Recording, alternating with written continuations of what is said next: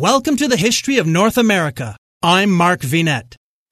Join me as we sail from old Europe to the New World, alongside a small band of Christians towards their eventual date with destiny and Plymouth Rock. The Pilgrims were reform-minded Protestant Puritans who sought to purify the Church of England of Roman Catholic practices. Who were these particular pilgrims, and why did they cross the Atlantic Ocean to come to America in 1620? Were they really escaping religious persecution to establish a new life in North America? And how did they land where they did? Let's learn about the Pilgrims, as told by the Everything Everywhere Daily podcast. If you're an American, you probably grew up hearing the story of Thanksgiving, how the Pilgrims came to America to escape religious persecution to establish a new life. But who actually were these Pilgrims? Were they really persecuted? Why did they decide to cross an ocean? And how did they end up where they did? Learn more about the Pilgrims and everything that happened before the first Thanksgiving. To understand the events leading up to the Pilgrims crossing the Atlantic on the Mayflower, we have to back up to understand the religious situation in England in the early 17th century. Henry VIII wants a divorce, the Pope doesn't agree to an annulment, so he outlaws the Catholic Church and establishes the Protestant Church of England with himself at the head. Over time, the Church of England sort of adopted many of the forms and traditions of the Catholic Church, and participation in the Church of England became mandatory. However, they weren't the only ones who were unhappy with this arrangement. There were Protestant groups as well who didn't like the mandatory participation in the Church of England. There were many of these groups, and they were generally called separatists or dissenters. There was also religious groups known as Puritans who wished to purify the Church of England of its Catholic elements. Not all Puritans were necessarily separatists. Some remained in the church trying to enact change, and others left. There was one such group known as Brownists, who were both Puritans and separatists. The Brownists got their name from Robert Brown, with an E, who was a leading dissenter to the Anglican Church. The Brownists were Calvinists and Congregationalists. As for the Calvinist part, I'll leave that to a future episode about the Protestant Reformation. The Congregationalist part simply meant that they thought the churches should be run by local congregations, not through a top-down system like the Church of England. The core of the group we would eventually call the Pilgrims were formed in 1605 in Nottinghamshire, England, when they tried to create their own church outside of the Church of England. Because they couldn't reconcile themselves with the Church of England, and what they were doing was illegal, they decided to leave England entirely and move to where there was more religious freedom, the Netherlands. In particular, they moved to the city of Leiden during the years 1607 and 1608, and here they found the religious freedom that they were looking for.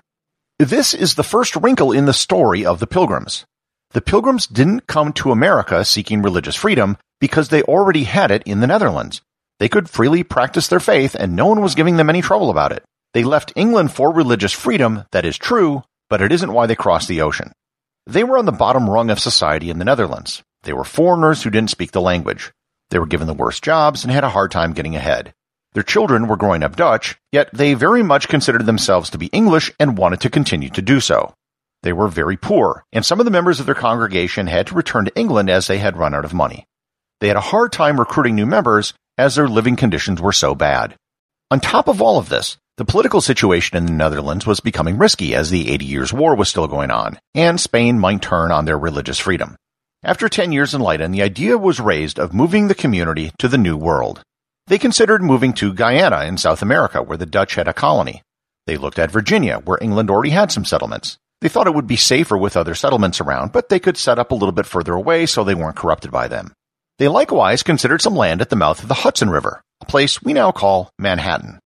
They ended up getting a charter from the Virginia Corporation to set up a settlement in their territory. They also negotiated with a group of London businessmen called Merchant Adventures, who created a joint stock corporation to fund the venture.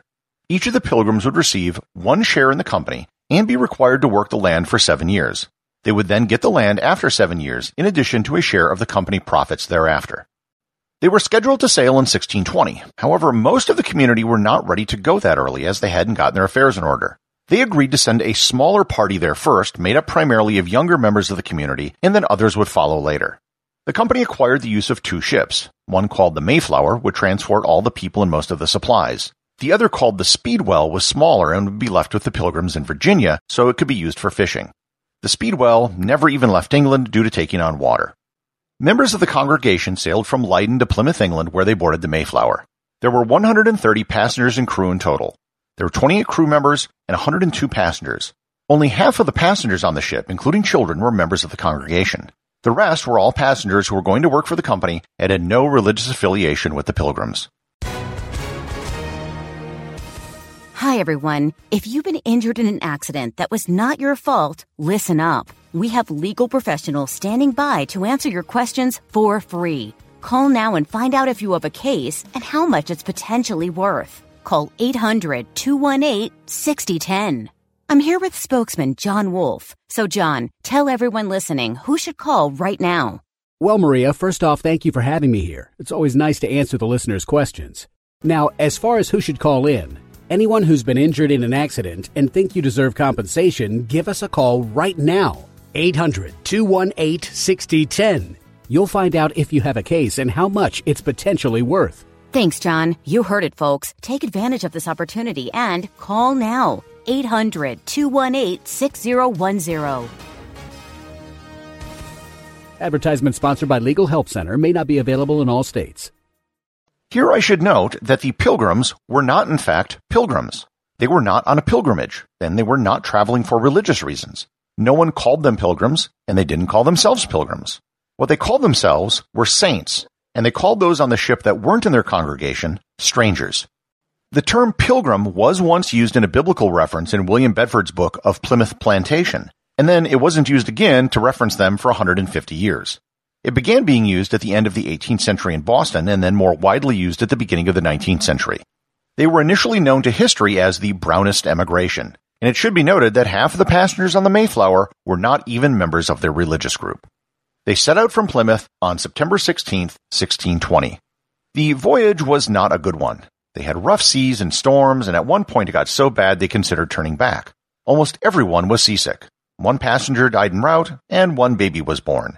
The baby was named Oceanus Hopkins. They did manage to arrive, and land was sighted on November 9th.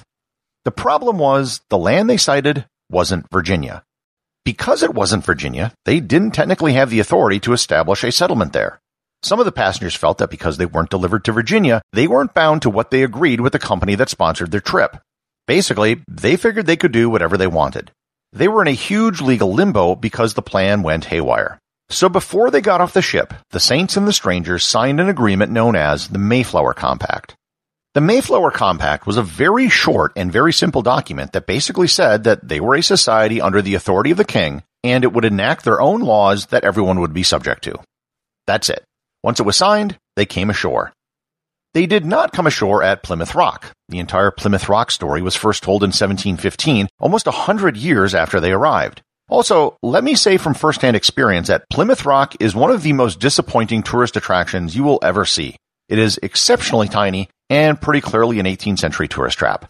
Where they really came ashore was the beach of what is today Provincetown. It was just a scouting party that came ashore. They did eventually settle in Plymouth, and it was the first British settlement outside of Virginia. Because they weren't bound by the governor of Virginia, they also had the first community in the New World that was self-governing. The first winter went horrible. The passengers didn't even disembark from the ship. If they had arrived in Virginia where there were other settlers, it might have gone much better. Temperatures would have been warmer, and there would have been some food and shelter. Disease broke out on the ship, and it's not quite clear exactly what it was. It could have been pneumonia, scurvy, and/or tuberculosis. Disease, malnutrition, and exposure to the elements all took their toll.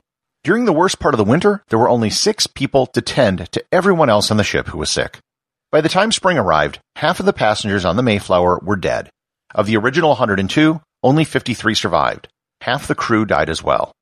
When spring arrived, they managed to create some shelters and grow some crops with the critical assistance of local natives, and created the kernel of what would become the Plymouth colony.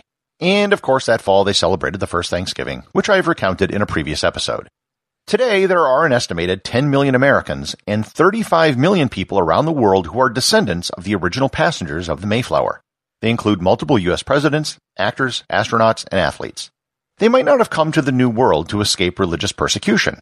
They might have landed in the wrong place, and they certainly weren't prepared for what awaited them. But they did certainly make a lasting impact. For this series, I create, present, and aggregate historical content for all to enjoy.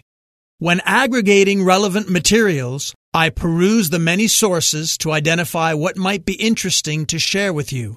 In the case of a pertinent audio recording, I listen to it many times before editing to fit my style and hopefully satisfy my audience.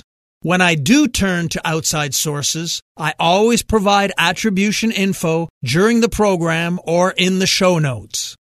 Throughout this series, I've had the pleasure of collaborating in some way with many excellent podcasters, fellow historians, authors, broadcasters, contributors, and history groups. I've posted the entire list of these wonderful collaborators for your perusal and enjoyment on patreon.com/MarkVinette.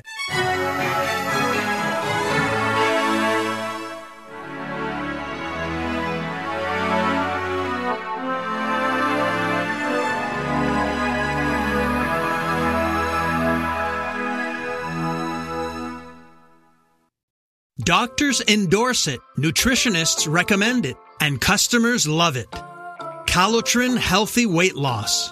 Ron in Texas lost 35 pounds. Marie in Pennsylvania lost 117 pounds with Calotrin. Diane not only lost weight, but she also found relief from arthritis. Lynn lost over 45 pounds. Calotrin contains collagen, the most abundant protein naturally occurring in the human body, which decreases as we age. Taking Calotrin promotes better sleep, more energy, less joint pain, and best of all, weight loss. Calotrin has an amazing 86% success rate with their 90-day supply. And this week, take advantage of their President's Day sale. Buy the 90-day supply and get an extra month free plus free shipping. Ordering is so easy. Just text the word HISTORY to the code 30605 and we'll send you a link to this special offer. Again, text HISTORY, that's HISTORY, using the code 30605.